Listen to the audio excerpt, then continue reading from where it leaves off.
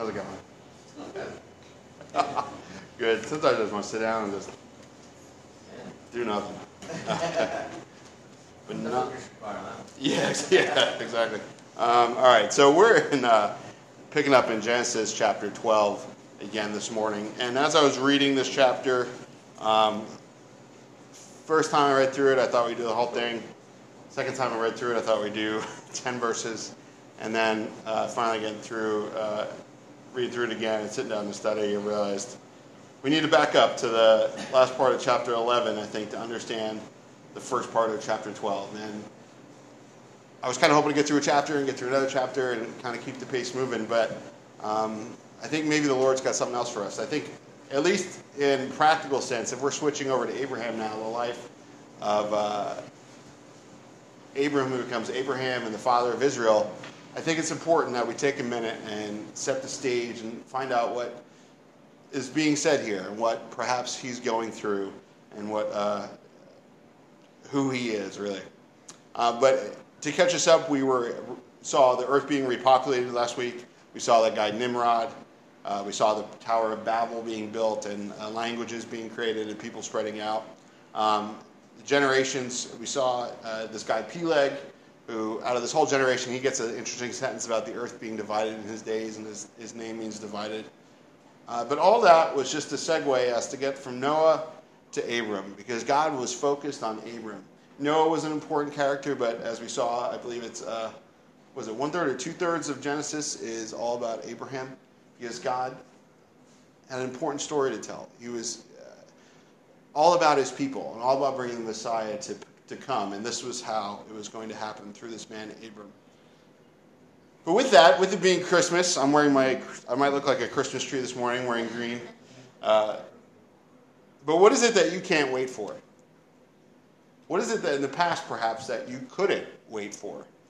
I remember being a kid growing up, and that was always Christmas or your birthday or school to get out, but around this time of year, it's like, how many weeks, how many days, how many hours, how many minutes, how many seconds? Back in the days before the internet, we had like a Lego catalog. It was like this, a thing they would send to the kids so that kids would get their parents to buy more things. But it's, circle like the whole catalog, every page, just circle every page. Maybe you're on an Amazon wish list and you've circled every page, I don't know. But, where there was lists or desires, we had an advent calendar every morning. Come out and have breakfast. It was in the family room, and after breakfast or before going to school, open up one of the doors, and then 25th day, it was something bigger. We had different ones over the years, but I believe you gave one to Ash. That's where we got ours, right? So the kids have been doing that, and they love that. They're asking how many days. They keep asking, is it Christmas? I think because I'm referring to the season as Christmas, and they think every day is sort of Christmas. Like, no, it's not today yet. But when we look at Abraham, I think Abram, sorry, he's not Abraham yet, he's Abram. If I say Abraham, just know I mean Abram, or I should mean Abram. But I think he wanted more. As we'll see, and as you probably know, he was very wealthy. But he still lived in his father's house in a way. I think in the sense of Trump's children or other famous people, and they have children, they live under the shadow of their family. They all, perhaps they're famous because of their last name.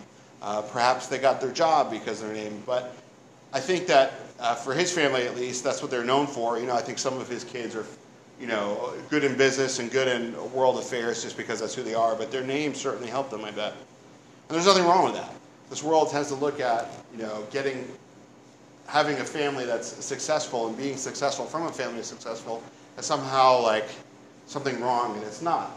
It's not. It's wrong if it's abused, but man, I hope that I can put my kids in a better place, at least spiritually, than I was, that they might have a better standing around. There's nothing wrong with that. If I want to give them a bet, I had a great, I'm never going to make as much money as my dad did, and I'll never be able to get all the toys that they did, but God has. They have more toys in the first 3 years of their life than I had in my entire life. I'm like, I had Legos and Nintendo. I never had all this stuff. But I think it's fantastic. But I think in the same way, and somehow, perhaps, maybe if you read this, you'll see it a little differently. I'm not saying I know for sure, but I think in some way Abram wanted more.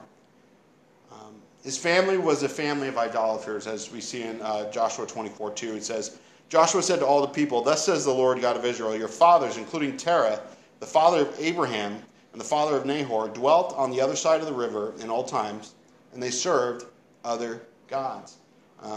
They lived in Babylon. As we looked at last week, there were lots of idols there. Obviously, there was a lot of ego there with Nebuchadnezzar and the Tower of Babel.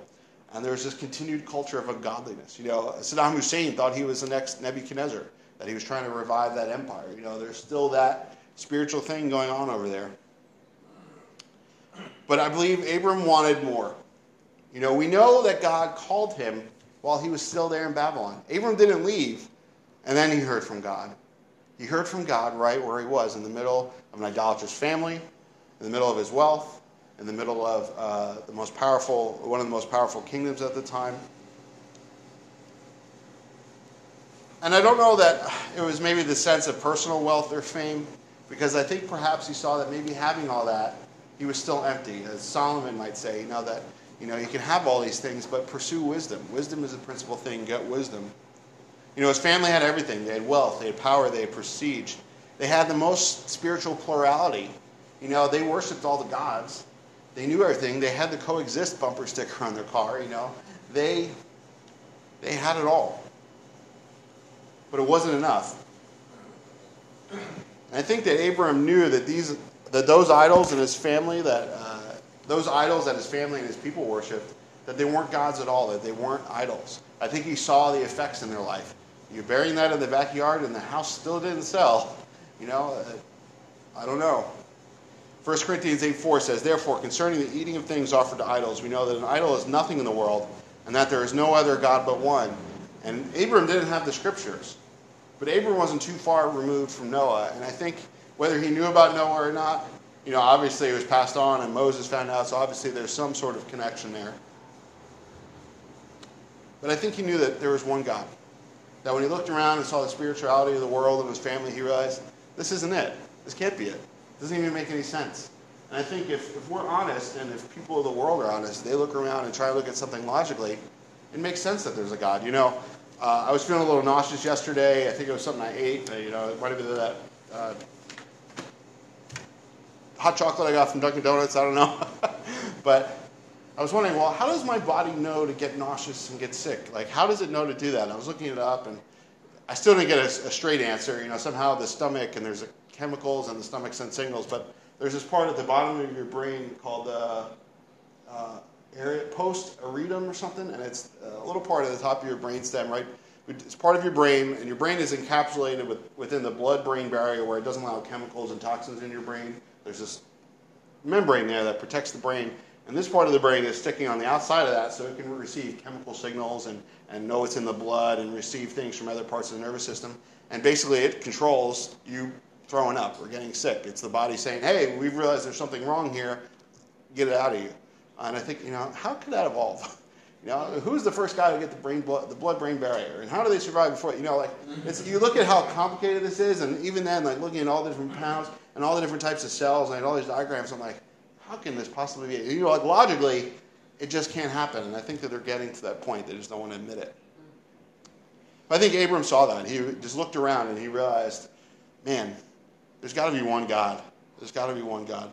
And I think and I believe, obviously, if he heard from God, he was probably seeking God. I mean, I'm sure God can speak to someone who's not speaking up. He gets Balaam on the donkey. The donkey speaks to Balaam to get his attention. So God has his ways. But I think at some point, perhaps Abram sought God. And we're going to see that even though he did that, God still sought him. Because God is the one who spoke to him. It doesn't say that Abraham found God. It says that the Lord said to Abraham. I remember seeking God in the emptiness of my life before coming to know him. I grew up in the church. I went to a Christian school until 8th grade, so I knew the truth. But I was out drinking in my early 20s. I remember being in a bar, I think it was probably Hoboken in New York City, I don't remember. I remember sitting there, my friends are around me, and I'm looking the other way, and just kind of sitting there, drinking and going, there's got to be more than this. It was like God was touching me and showing me that this isn't it, that this is empty. Because there was more to life than this, and I'm thankful that God showed me that, because my friends didn't see it, my family at the time didn't see it, but somehow, through God's grace and mercy, I saw it. And it wasn't my own intellect, I was an idiot. I still am. But God is merciful.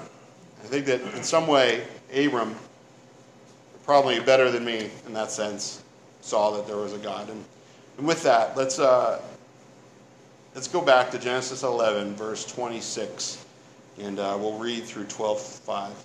But as we do that, Lord, we do ask, God, that you would open our eyes this morning to the things that we can't see naturally and of our own. You say that the flesh can't understand the things of God. So, God, help us understand you. God, you're the only one who can give us that understanding. So, God, we're seeking you. We want to hear from you. And like Abram, we want to be dedicated to you. And we know that the world doesn't have everything we need, but you are everything we need, God. Thank you. In Jesus' name. Amen. So Genesis 11, verse 26. And it says, Now Terah lived 70 years and begot Abram, Nahor, and Haran. You'll recognize some of those names and see them more as we go. Verse 27, This is the genealogy of Terah. Terah begot Abram, Nahor, and Haran begot Lot. And Haran died before his father Terah in his native land in Ur of the Chaldeans. It's Iraq and Iran and Babylon, that region. Then Abram and Nahor took wives, and the name of Abram's wife was Sarai, and the name of Nahor's wife Milcah, the daughter of Haran, the father of Milcah, and the father of Iscah. But Sarai was barren, and she had no child. And Terah took his son Abram and his grandson Lot, the son of Haran, and his daughter-in-law Sarai, his son Abram's wife. And they went out with them from Ur of the Chaldeans to go to the land of Canaan. And they came to Haran and dwelt there. So the days of Terah were 205 years, and Terah died in Haran. Now the Lord had said to Abram, Get out of your country and from your family and from your father's house to a land that I will show you. And I will make you a great nation, and I will bless you and make your name great. And you shall be a blessing, and I will bless those who bless you, and I will curse him who curses you, and in all the families of the earth shall be blessed. So Abram departed as the Lord had spoken to him, and Lot went with him. And Abram was 75 years old when he departed from Haran. Then Abram took Sarai his wife, and Lot his brother's son, and all their possessions that they had gathered, and the people whom they had acquired in Haran, and they departed to go to the land of Canaan. So they came to the land of Canaan. You know, we read through verse 5 today, but we're going to cover 2 and on next week. But I think it was important that we hear that whole chunk. But it's interesting because there's a past tense here that I never picked up on before. And that's why we step back. Because if we just started in chapter 12, verse 1, I think we might miss the past tense sense of, now the Lord had said to Abram. If we don't read these last few verses and get the story of what happened, we'd miss an important part of the story in the beginning here, because it said that the Lord had said to Abram that these things happened, but now as these things were happening and they were in Haran, Moses brings up that the Lord had said to Abram. You know, how long was it from when God had said that to when he actually went? I don't know. But Abram, as we'll see, as we know, was no spring chicken when he had Isaac, so he was not a young guy here either. I mean, as we look later at Sarai and they go down to Egypt, Sarai was very beautiful, although she was, you know, technically I think like in her 60s, but given their ages, she was probably more in her 30s. But they weren't young. They'd been around the block for a while. But did he hear that call when he was a kid? You know, was he like Samuel and heard the call of God? Maybe he didn't listen to it. I don't know. I don't want to peg anything on Abram. But I wonder when he heard it. Did he hear it as a young man before he was married? And God said, Abram, leave your house. Leave your family. You know, like when Jesus, when he was 12 years old, he was found in the temple. His parents thought he was hanging out with his family. And then they were halfway home and they realized, Jesus ain't here. So they panicked. I mean, if I was at a rest stop and then left and I didn't know where my kids were, 2 hours later, 2 days later, if I didn't know where my kids were for 2 days, man, his parents were probably like, peace and quiet. You know, I don't know. Probably not with Jesus. He was probably like, peace and quiet. But they found him in the temple, and he said, what? I think about my Father's business. Didn't you know that? I'm 12 years old. This is where I'm supposed to be. Jesus heard the call of God in his life. But did he hear the call as a young, unmarried man? And God said, Abram, get out of your father's house. And he's like, my father's about to hook me up with a bride. I can't go yet. When did this unsettling in his life start? And that's a pun. When does this unsettling in his life start? You know, I have a feeling that it was probably percolating for a little while. If we see his actions later and how he's actually a man of growing faith as opposed to a father of faith right away, He didn't become a father of faith overnight. He had to go from a little boy of faith to a man of faith. But I think Abraham was still dependent on a lot. And that's another pun. So he was dependent on a lot, but there was also a lot in his life. And he was unsettled in his heart, but I think he also had to be unsettled in his life. And I believe when we feel unsettled in life as believers, and sometimes too as unbelievers, it's really because something needs to change. Maybe we feel unsettled because we want something to change. It's not changing. We need to come to God and find the peace of God. But I think when we seek God and we pray about things and we still feel unsettled, I think that's God unsettling us. That's God saying, all right, we need to get up from where we are and we need to keep moving. I've got a little more lax this last vacation, but kind of like, come on, we've got 5 minutes to get in the bathroom, come back out, let's get in the car, let's go, we got to make our good time. And now it's like, I realize that's never going to happen with our kids. It barely happens, as you see this morning with myself. So I don't think that that's God's Spirit, but it's God's Spirit to move us and unsettle us from time to time. I think a lot of times that means to move. That doesn't necessarily mean pack up your things and go. Maybe it does. At some point it will. But I think maybe it might mean to move to our knees and pray. If you're unsettled at night, get up and pray. Or get up and, go take an Advil. I don't know. But it also might mean to move away from whatever's between us and God. If you're unsettled and you're trying to spend time with God and you just get more unsettled, something's got to change. Perhaps you're in the wrong place. Maybe that's spiritually. Maybe that's physically. Maybe there's something in your life that needs to go that hasn't gone, that you haven't unsettled, you haven't packed up, you haven't thrown out. Because God wants there to be nothing between us and Him. And either the thing between us has to move, or we have to move so that there's nothing between us and God in a closer relationship with Him. And if the things, the people, and places in our lives aren't drawing us near to God, they've got to go, or we've got to go. Now, I don't mean this as anytime some trial comes, your friend's being mean to you, your spouse is not getting along with you, you've got to go. No, there's a trial there, that produces perseverance and faith and hope and really strengthens us and deepens us. What I'm saying is sometimes we need to consider that maybe this thing shouldn't be in my life anymore.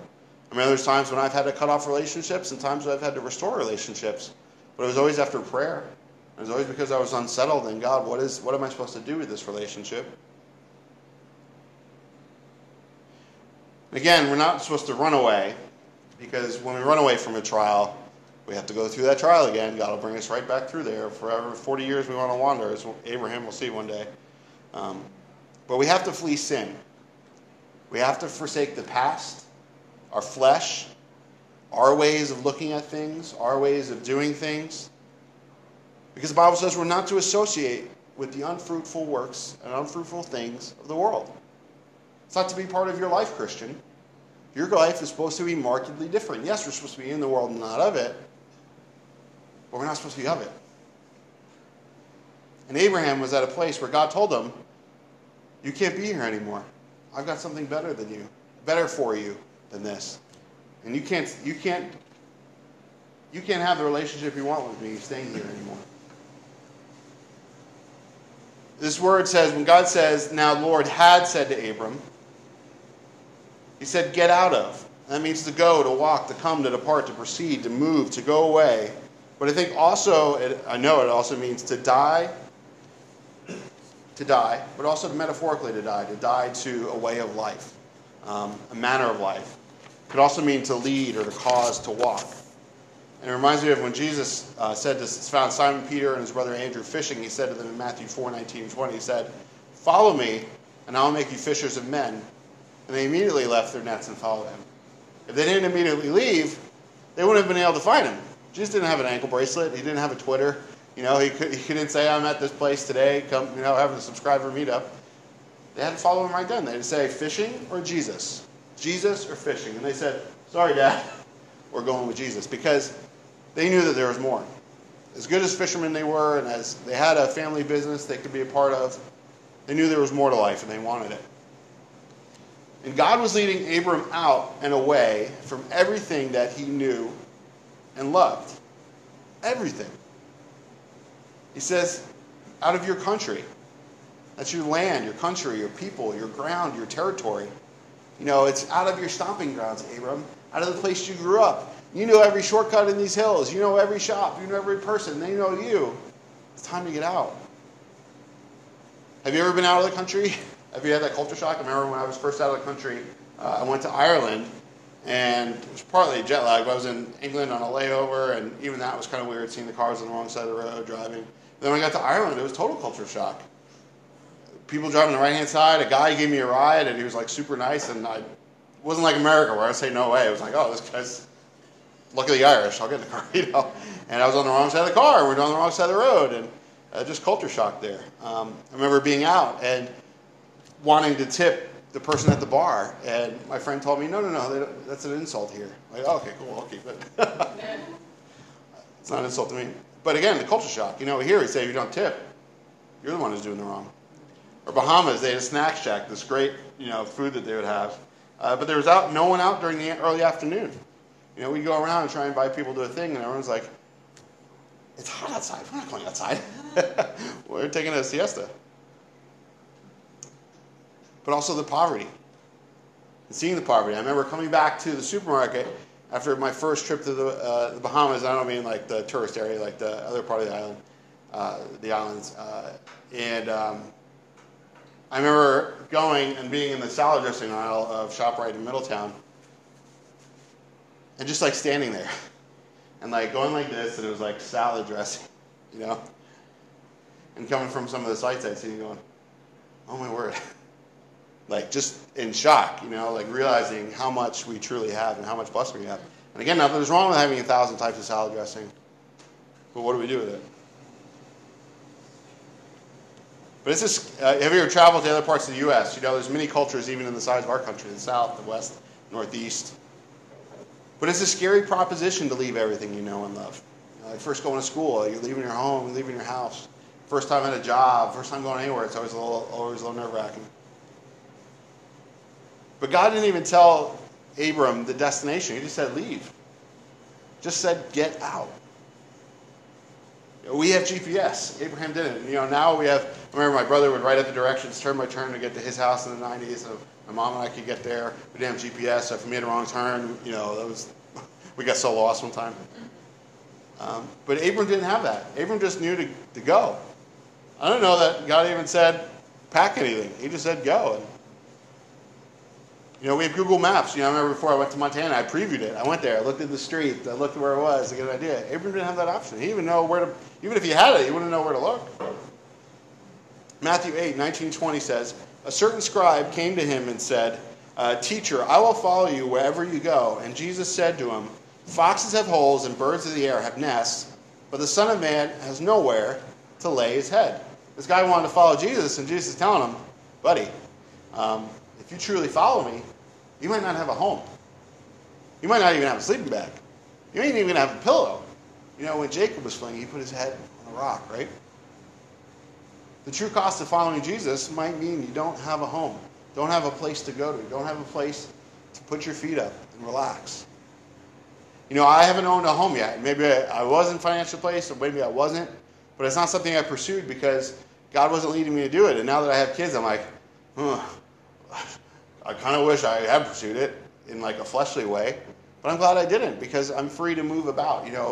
What's that Southwest? Bing, you're free to move about the cabin.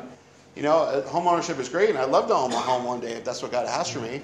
But if not, I'm free to move about. As soon as my rental contract is up, I'm free to go. Not having a homeland anymore, not having a place to go back to. You go somewhere and you come back, and you ever go visit your hometown 10, 15, 20 years later, you go, this ain't the same place. My friends don't live here either anyway, but it's like this, it's different. What's 1 Peter 2:11? It says that we are sojourners and pilgrims. Sojourners and pilgrims have a destination. They've got a final destination, a coordinate on their GPS. Like the pilgrims came here. They wanted to get to the New World. They were fleeing persecution, and they came here. And us, we're going to heaven. That's our destination. But between here and there, don't settle down too long. If I buy a house, great, I'm satisfied. But if God tells me so one day, I hope I do.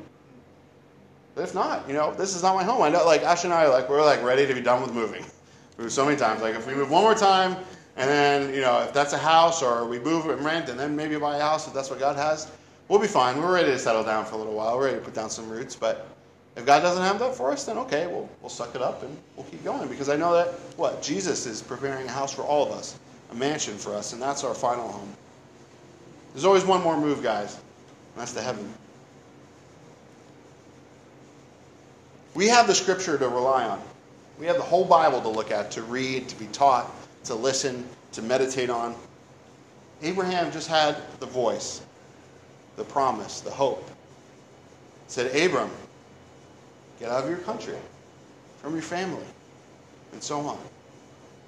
But how much does it take for God to say or do in our lives to get us to move? How much should it really take? When I tell my kids, we're going to watch a movie. They're, on the couch. Let's go. I'll turn it on, Dad. I'll get it. Which one are we getting? Guys, can you clean up the Legos?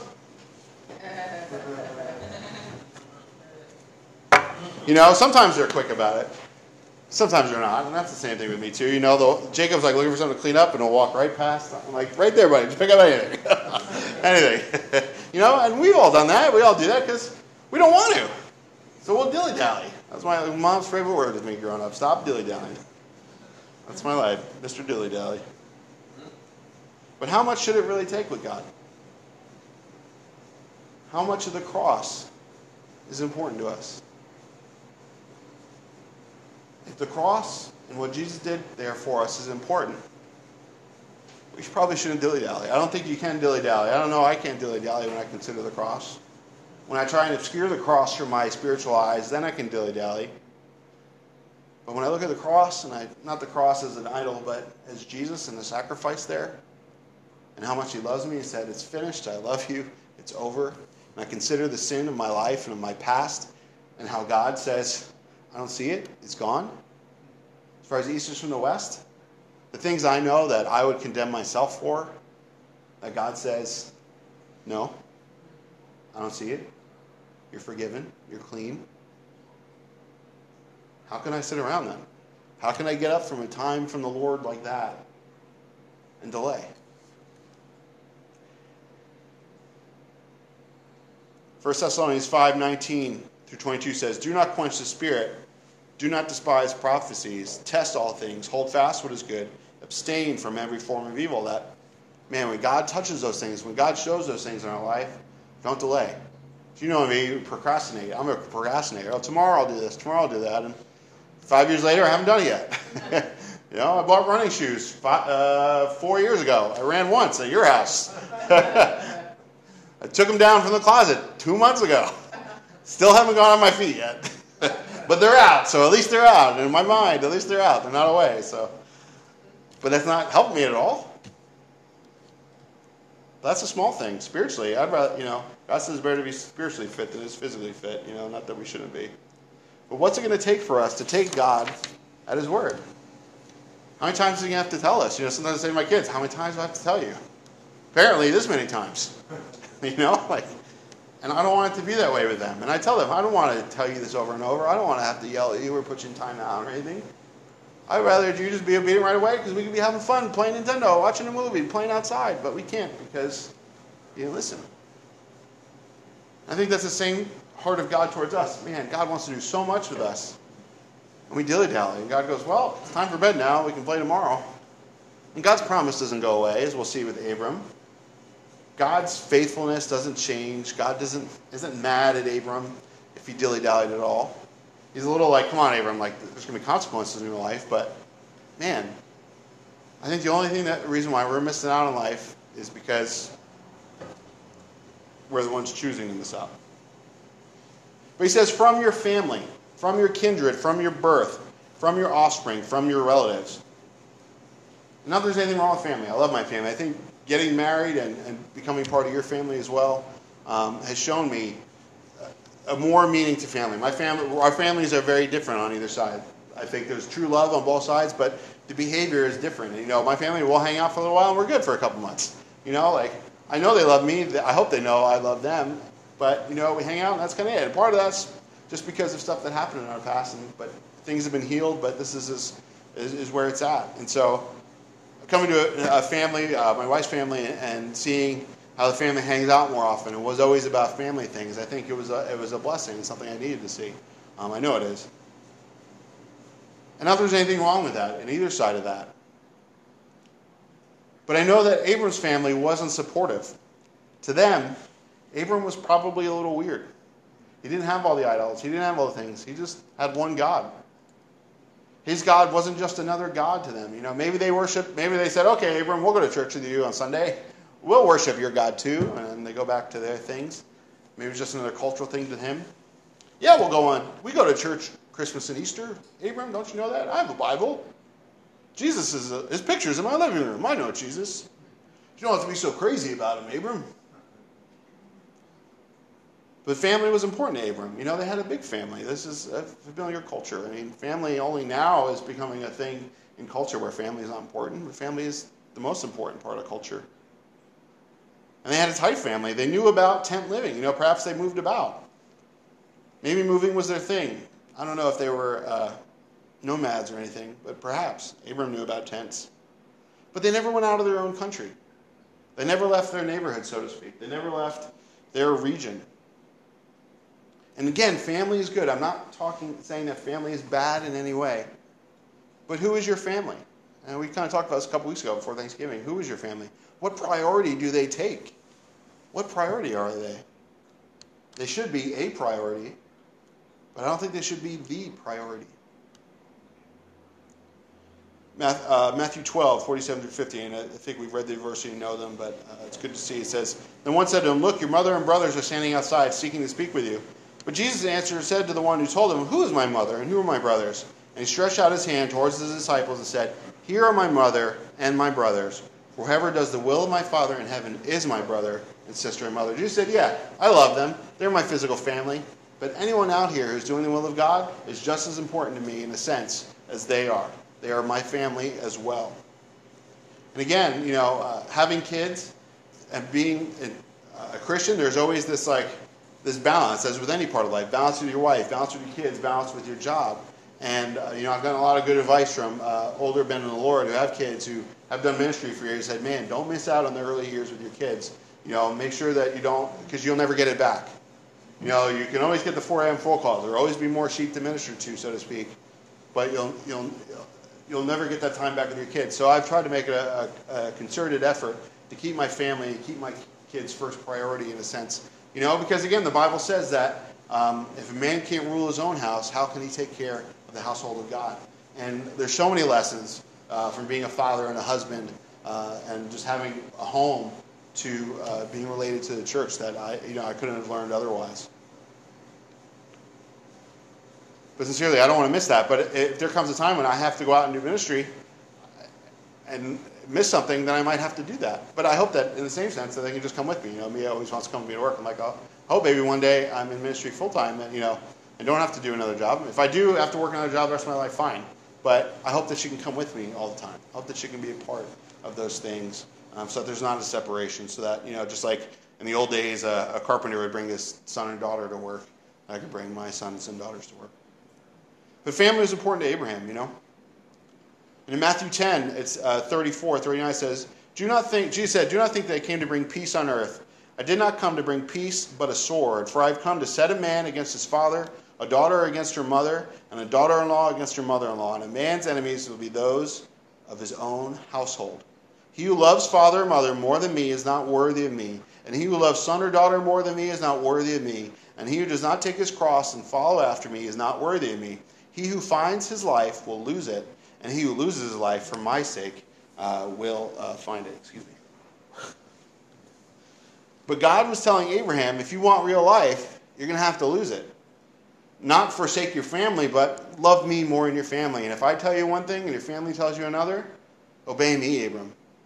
If I tell my kids one day, don't do something, and God's telling them to do it, they better do it. No matter how angry I get. But after they're 18. No, you know what I mean. But Abram, you have to lose your life if you want it. If you really want to gain it. And that's the same thing for us. If we really want to gain the life God has for us, We have to lose the life we have for us. And he says, from your father's house. The father, head of household, ancestor, originator of professional art, the father of modernism, or a protector, a ruler, a chief. But it's interesting that Abram's name himself means exalted father. I think his daddy named him that because he's like, oh boy, I've got a son, Abram. I'm so happy. I'm an exalted father because I've got a boy. Especially in that culture. He named him this on purpose.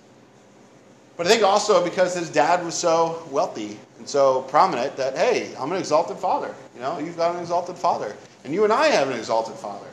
Our father is wealthy. Our father is wise. Our father is known throughout the whole universe. He's not liked throughout the whole universe, but he's known throughout the whole universe. But again, like we talked about, he had his father's shadow. And not that his father's shadow is bad in a worldly sense or even in a regular sense, but if Abram wanted all of God's blessing in his life, he had to come out of the shadow of his father. But also his house, his father's provision, his father's sphere of influence. Abram had to know that whatever door he walked into was not being opened because his father knew the guy. There was no nepotism going on. It was because God was doing it. And I believe a father's influence is very great on his children. You can't stop that, whether it's good or bad. Whether the father is there or not, the father has influence on his children. And it's an equal influence, whether they're there or not, just by who they are. The father's there and they influence them for good, good. If the father's not there, it influences them for bad. It's one way or the other. But for Abraham to receive the blessings from his heavenly father, he had to deny the blessings of his earthly father. He had to walk away from his dad. He had to walk away, in a sense, some way, from his inheritance. And I think that this would be a lesson learned that we're going to see later when it gives something Abram to stand on. When Lot is captured by all the kings and the warlords, and he goes out and gets some guys, and he goes and rescues Lot and comes back, and the king of Sodom comes back and says, "Thank you, Abram. That was fantastic. Let me bless you with all this wealth." And Abram goes, "Just hook my guys up with what they need, but I don't need anything from you because I don't want. God's got to be the one who gets the credit. If I take something from you, well, then I owe you something, and then it can be said that the king of Sodom hooked it up, and that not God hooked it up." And I think Abram learned that lesson. Or is about to learn that lesson here when he leaves, and I don't think he would have learned that lesson otherwise. But God's provision in our lives won't be realized unless we let him be that provision. I think too often we take the well-meaning provision of others in our lives, whether it's our own father, whether it's our own family, or friends, or the church even perhaps, instead of waiting for the provision of God in our lives, which is always greater. I can give you $50 if you need $50, I think. I don't know, we're checking my bank account. But sincerely, maybe God's got 100 for you. Maybe if you just waited on him, he would have hooked you up with something for free. I was looking at getting a car a couple years ago, and God hooked it up. I got one for free. He used my father, but I didn't have a loan now. Maybe I should have gotten a loan. I don't know. It's something I still struggle with. But in some sense, at least in that sense, I haven't had a car payment. That's been fantastic. And the only way for God to make Abram great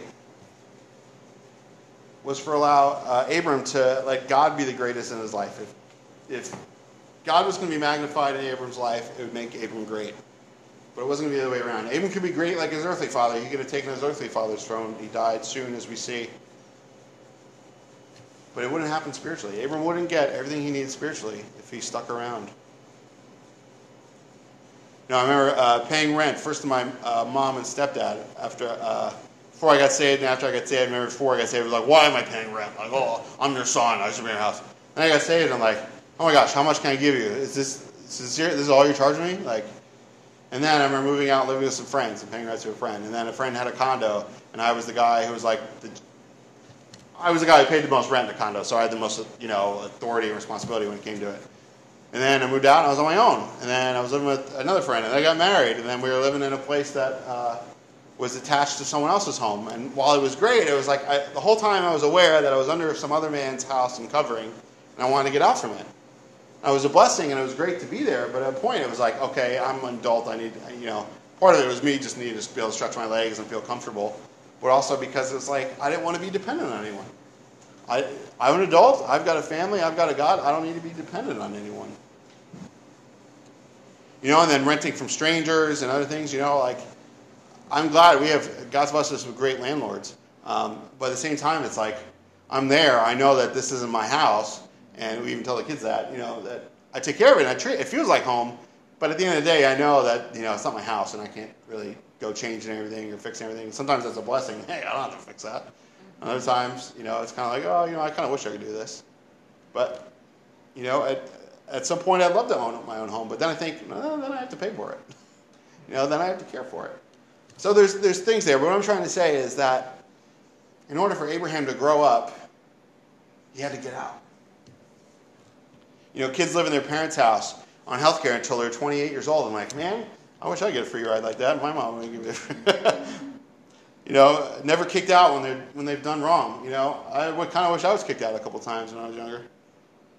Or never being forced to grow up. I remember changing a tire at 12 in the middle of the mountains in West Virginia or something because my dad wasn't there. My mom and her friend were. My mom was crying. I'm like, oh boy, find the manual. Grab a piece of clothing, to get the wrench. And I'm like, Mom, tire change, let's go. She's like, how'd you do that? I'm like, I read the manual.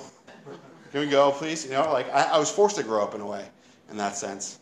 At times, you want money? Get a job. When I was 14, I started work. I worked at McDonald's for 2 weeks. And then I said, I can't do this anymore. It's nuts.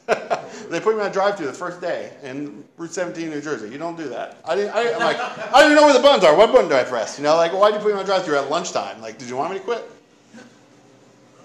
But I think the reason why millennials are the most entitled and the most self-centered generation is because their parents spoiled them.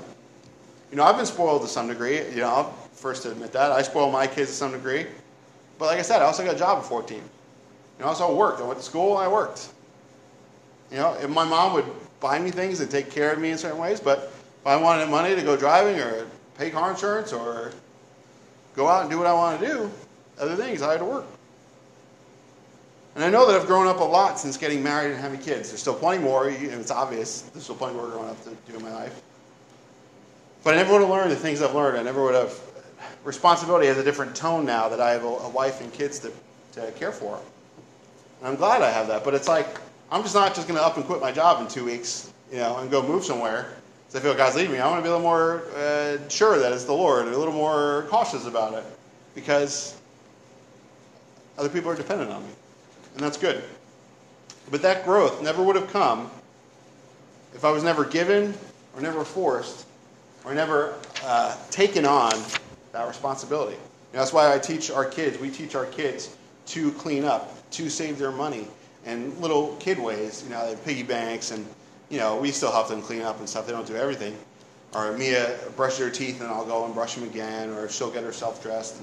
But again, because we want it to be natural to them. We don't want it to be culture shock when they're 18. How do I do laundry? I forget. I don't. Ashley does all that stuff for me, so I'm like helpless. But man, how much I had to grow up after getting saved, and how unprepared for real life was I when real life hit me in the face. There's that saying, no pain, no gain. It takes money to make money. No, it takes a job to make money. It takes a desire to go out and work hard, at least in our culture, to be able to do that. You look at a socialist culture like Venezuela, they work hard all month. They get, what, $2 now? Because the government won't get into that. But even with all that, even if you work hard your whole life, you'll never truly be great if God's not great in your life. You can be the Elon Musk, you can be the Bill Gates, and they do all these great things, but at the end of the day, you're going to die just like you and me and go to the same place you and I and stand before God, and God's going to go, so? Oh, that's it? You think you're rich? Think you did a lot? Well, it doesn't earn you a place here. But God says, I was going to say to Moses, God says to Abram, to a land that I will show you. It's the same word as before, a land. It's going to give him a new homeland, a new place to live, a bigger place. We see it's the bounds of all of Israel, bigger than Israel is today. But it's also to see, to look at, to perceive, to consider, to observe. That God wanted Abram to see all these things. Moses was shown the land even though he couldn't go into it. Joshua and Caleb spied it out. Paul and John were showed heaven. Paul couldn't speak of it, kind of like Moses, right? He couldn't go there. But John freely did. He saw the promised land, and he told us all about it in Revelation. God said, tell them. Tell them. I want them to know and see that this is real, that there is a place. And it's not just, I don't know what's going to happen when we get there. We just buy out a land. New York City years ago. Maybe I should have gone to the city. I don't know. But at the time I was praying about it. And I got Psalm 48:12-14 in my devotion. It said, walk about Zion and go all around her. Count her towers. Mark well her bulwarks. Consider her palaces, that you may tell it to the generation following. For this is God, our God, forever and ever. And he will be our guide even death. And so, me being crazy and single, one morning I got up some Saturday and went down to New York City. Took the train down, the PATH train had recently started working towards the World Trade Center again.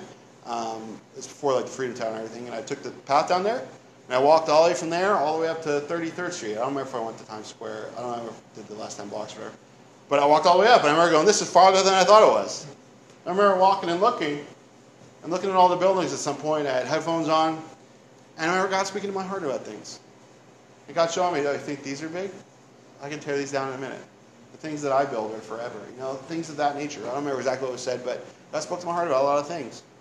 We went to Maryland. We took a trip to go spy it out. Before we came back up here, we did a sneaky vacation out to North Jersey. Probably because we had to get away, because it is what it is. But probably because we had to see, let's go and see if this is just us or if God might show us something. But even in the physical, I think it makes sense. If you want to buy a house, you want to rent a house, you want to move somewhere, you go there. You go look at it. You go walk around. You get a home inspector. You look at it closely. You don't just take the realtor's photographs.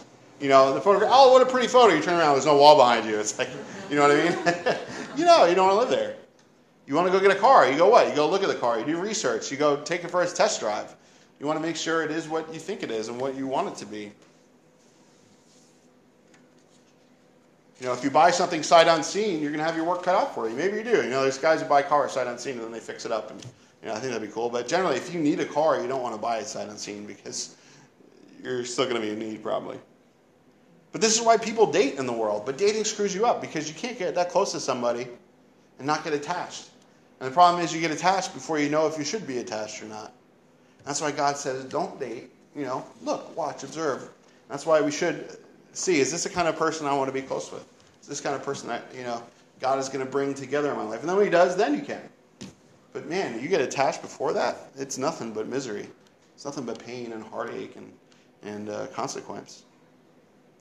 That's the same for ministry. 1 Timothy 5:22, do not lay hands on anyone hastily, Paul says to Timothy, nor share in other people's sins. Keep yourself pure. Paul says, hey, some guy comes along, he looks like the greatest thing since sliced bread. Wait and see. Wait and see what's in his life before you say, okay, you can be a part of this ministry. But make sure that they are who they say they are, who they appear to be, whether it's a business deal, a personal deal, or whatever it is in life. Make sure. Proverbs 27:2 says, let another man praise you and not your own mouth, a stranger and not your own lips. Don't be the one boasting. It says, man who boasts is like a cloud without rain. Oh, look, the cloud's coming. It's going to rain. Where'd it go? And how many people come in our lives like, I'm great. I'm going to do this for you, brother. And I'm going to do that. I'm going to do this. And never comes to be. Don't trust that. Let someone else, and don't let us be that person either. There's this interesting YouTube video about why incompetent people think they're amazing. It's got some psychology mixed in, either here or there. But it talks about underqualified or skilled people tend to think they're overqualified because they haven't had a certain experience or knowledge or anything. But, if you guys ever watched the show Friends, that the girl Phoebe plays a guitar and she sings and it's always really kind of bad, but she thinks she's like the greatest thing since sliced bread. Or, it's like, and how much is that us sometimes? We're like, let me sing for you. And everyone's kind of like, wasn't that great? You sing in the shower, you sing in the car, and then the music skips and you hear how you really sound. Oh boy, roll them windows up. That's for me. But on the other end of the scale, overqualified people tend to think that they're underqualified, and they don't realize how special a gift they really do have. You don't realize. A lot of times I realize that, man, not everyone knows the gospel like we do. Not everyone grew up with it, and I forget that. I walk around just assuming everyone does. It should be that way. But we need to have a realistic view of ourselves, and that only comes at the cross. But with that realistic view, it really gives God the opportunity to work. Because if we don't have a realistic view of ourselves and realize that we can't do anything, how is God going to do anything? God's going to be like, all right, do it if you want. Let's see how that turns out. But it gives God the opportunity to show the world how great he is and to make you and I into something great. Something greater than we can ask or seek or imagine. But do you know that God wants to do something great through you? Do you know that? God wants to do something great through you. I'll say it again. God wants to do a lot of great things through you. Even greater things than you can ask or seek or imagine. He does. If you think not, if you're doubting that, if you're struggling with that, that's the enemy. That's you. That's pride. God can do anything he wants. And if you think he can't do something great through you, well, then you've got a small view of God. And you think you've got it better settled than God. And I do that too. And there's all sorts of reasons why I think that maybe you're struggling with sin or other things that we haven't dealt with. It's not to condemn you. I hope it frees you. Psalm 37:4 says, delight yourself also in the Lord, and he shall give you the desires of your heart. What's the deepest desire you have? Is it the Lord? Okay, well, if you've figured that one out, what's the second deepest desire? It's deep down, I bet. You don't think it'll ever happen or ever be true? Maybe they won't. Maybe it won't come to be the way you think it comes to be. Like maybe Abraham thought it would come to be in his life, but God had something different and greater outside of his hometown for him. But as a believer, if they're pure, if those secondary desires after the Lord are pure, they're probably from the Lord. Desiring kids, you want this in life, you want to do this in life, you want to have that. Maybe it won't look like what you want it to look like. Maybe it won't look like what you expect it to look like, but that doesn't mean the desire is wrong. It just means you don't know what God wants to do with that desire. And if you honestly consider and look at the desire and go, is this desire from the Lord? Or would I have really had this if I didn't know the Lord? God wants to that desire is there on purpose. It's a seed. It's something that God wants to grow up and grow out. And again, we need to take these things in prayer and consider them and let the Word divide our heart, because the Word will figure out and cut into us and show us what's wrong and right. So I'm not saying, you desire to be a multimillionaire and drive a Ferrari. That's of God. Maybe it is. Maybe God will do that, but I think God's got something greater than that for you. We see that rich people, their glory fades like the grass, right? But it's not to be a pew warmer. It's not to be second rate. You have a great purpose. God died for you. God died for you. Tell me that you don't have purpose after that. I have purpose. I have more purpose. God's got more purpose for me. I don't know the extent of it, but it's not up to us to know the extent of it. Just like it wasn't up to Abram to know where he was going. He just knew that God was calling him to go. So that's all he had to do was get up and go, and God would do the rest, right? I heard it said this week, it's not a Christian quote, but it says to be number one, you have to be odd. And I like it because it's a pun. Because an odd number one is an odd number. And to be number one, you got to stick out. You got to stand out. You don't get to be Elon Musk by standing in the sidelines. You don't get to be Bill Gates by not going out and doing your thing. You don't get to be Steve Jobs or all these other people who are famous in the world. If they just sat back and did what everyone else was doing, we would never know them. I'm not saying you need to be them or that necessarily they're the best idol, so to speak, to have. But we need to be odd for God. If God died for us and God has purpose for us and planned for us, we need to seek them and be about them. Why are we sitting back? Why are we not doing anything for him? Well, we don't have to do anything for him, but why are we not going with him when he asks us to go? And I don't know what that means in your life, but for time, I'm not going to turn there, but look at Matthew 14:21 through 33 later. And I'm going to read 28:29. It says, and Peter answered and said to him, Lord, if it's you, command me to come to you on the water. And so Jesus said to him, come. And when Peter had come down out of the boat, he walked on the water to go to Jesus. This is when the disciples were in the boat, and Jesus walked through the storm, and Peter gets out, and then he sinks. But God wanted Peter to get out of the boat, to get away from the others, to come closer, to come further. And he wanted to show them, as God always does, that God is able to do impossible things. Throw your nets on the other side. We've been fishing all night. Just do it. They had more fish than they could imagine. That he knew about things, and he had ways that they knew nothing about. And I believe looking at that, reading that, and considering that, and God really kind of giving that to me the other night about something, that deep down Peter wanted to come out after Jesus. I think he was afraid. It was obvious. His fears popped up right away. That he had doubts. And Peter knew he wasn't able to do the things Jesus did. He knew he wasn't able to walk on the water the way Jesus could. But he still said, Jesus, if that's you, tell me to come out there. And Jesus said, yeah, of course, Peter, come on out here. But Peter was right. He couldn't do the things Jesus did. Until Pentecost. And the Holy Spirit came. Thousands got saved. He was finally a fisherman of men. People got saved because he was doing it under the power of the Holy Spirit and not in Peter's imagination of what's right and wrong and what physics are.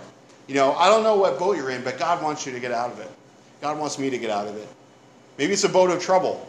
Maybe the boat is a sinking ship. I remember working in an elevator a couple of years ago, and the economy downturned, and we took a big hit. And we drew like a boat on the whiteboard. It was all like, all right, this person just jumped ship. Are we the band playing at the end? And it came back around, and the company got better. But that was sort of the joke. Are we jumping ship? Are we going to get out of here? And we were trying to figure out a way to like do something on our own, And God said, no, you don't need any part of that. Just to me. But getting out of the boat is scary. It's unknown. Everyone else is in the boat. No one else is getting out. Everyone else is like, it's stormy out there. I'm not getting out of the boat. They're not saying anything. They're just, we're on the boat. We're scared. But Peter says, God, do you want me out of the boat? Doesn't obey the law of physics that we're familiar with, like I said. Like, Jesus walk on water. As much as Kanye, whoever he is, thinks he can walk on water, or Eminem, whoever it is, they can't.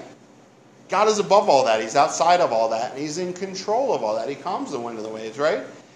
And as soon as it said that Jesus got in the boat with them, they were there where they needed to be. That, I don't know, space and time, but they were there. And as soon as Jesus is where we need to be, that's where we need to be. That's where we are. As soon as we move to where he is, that's as far as we need to go. I think the funny thing is that when we desire God to do something, he's already desiring it. When we have a deep down desire for something, and like I said, it's been tried, it's been brought before the Lord, it's been prayed about, and his answer is to come, we must go. We must not delay. He's desired it already, and if we're even having an echo of that desire in us, we must go after it. Love God and do what you want, it's been said. But I add to that because I struggle with, that's not really clear. For me, I say, love God and do what you want, because what you want will be loving God. We love God and we do what we want is loving God. Jeremiah 1:4-7 says, the word of the Lord came to me, saying, before I formed you in the womb, I knew you. Before you were born, I sanctified you. I ordained you a prophet to the nations. Then I said, Lord God, I can't speak. I'm a kid. But the Lord said to me, do not say I'm a youth, for you shall go to all whom I send you. And whatever I command you, you shall speak. Jeremiah wanted to speak for God, but he knew he had no place in and of himself. I'm just a kid, God. What authority do I have to speak for you? And God says, I've told you to speak. That's your authority. But when God called him, he would speak, even though no one would listen. We're not going to look here in Matthew 6:24-34. Does this print out twice? Yeah, sweet.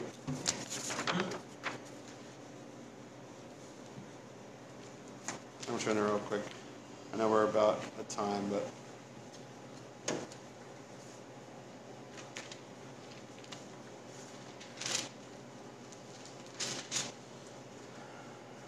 says, no one can serve two masters, for he will either hate the one and love the other, or else he will be loyal to the one and despise the other. You cannot serve God and mammon. Therefore I say to you, do not worry about your life, what you will eat or what you will drink, nor about your body, what you will put on. Is not life more than food, and the body more than clothing? Look at the birds of the air, for they neither sow nor reap nor gather into barns, yet your heavenly Father feeds them. Are you not more of value than they? Which of you by worrying can add 1 cubit to his height? So why do you worry about clothing? Consider the lilies of the field, how they grow, neither toil nor spin. And yet I say to you that not even Solomon in all his glory was not arrayed like one of these. Now if God so clothes the grass of the field, which today is and tomorrow is thrown into the oven, will he not much more clothe you, O you little faith? Therefore do not worry, saying, what shall we eat? Abram, what am I going to eat when I move? What shall we drink? Where am I going to drink? It's desert. What shall we wear? There's no mall out there, God. Where are we even going? For after all these things the Gentiles seek, for your heavenly Father knows that you need all these things. But seek first the kingdom of God and his righteousness, and all these things will be added to you. Therefore, do not worry about tomorrow, for tomorrow will worry about its own things. Sufficient for the day is its own trouble. You know, if we're here next week, we don't go to heaven first or something else happens, we're going to see how great the promise to Abram is and how delaying his obedience to that call for whatever reason only causes him to miss out and wait longer. But don't wait. Don't wait because you're worried. Don't be worried. If God's calling you to something, if God has placed a desire on your heart, don't worry. Don't wait. Seek him. The song says, all I had to do is wait. All I had to do is worship. All I had to do is bow down and stay still. Stay still until God tells you to go. When he tells you to go, don't wait. So, Father, thank you for the call in Abram's life. Thank you for telling him to go, for calling him out of the midst of his family and his culture. And God, I thank you for that example to us, that this father of faith, like it was said, had to grow up into it. Help us grow into our faith, God. You've each given us a measure of faith, and a measure of faith the size of a mustard seed can say to a mountain, go into the water. And I've tried that and it hasn't worked, so I guess I need to grow up more. But God, you move mountains in my life all the time, and I pray that the mountains are before us. You move the things that we need to step out of and get away from, help us get away from. But God, as you call us out onto the water, help us go out. Help us step out, God. Because you've got greater plans for us than we do, and they're worth way more. They cost you your life. And in the end, it's that we might be with you for eternity, not that we might have a resume, a spiritual resume, or our name written down in some earthly book, but our names are in the book of life. So help us live like that, and live like our Father is rich and has everything, and we have no need. We love you, God. In Jesus' name, amen.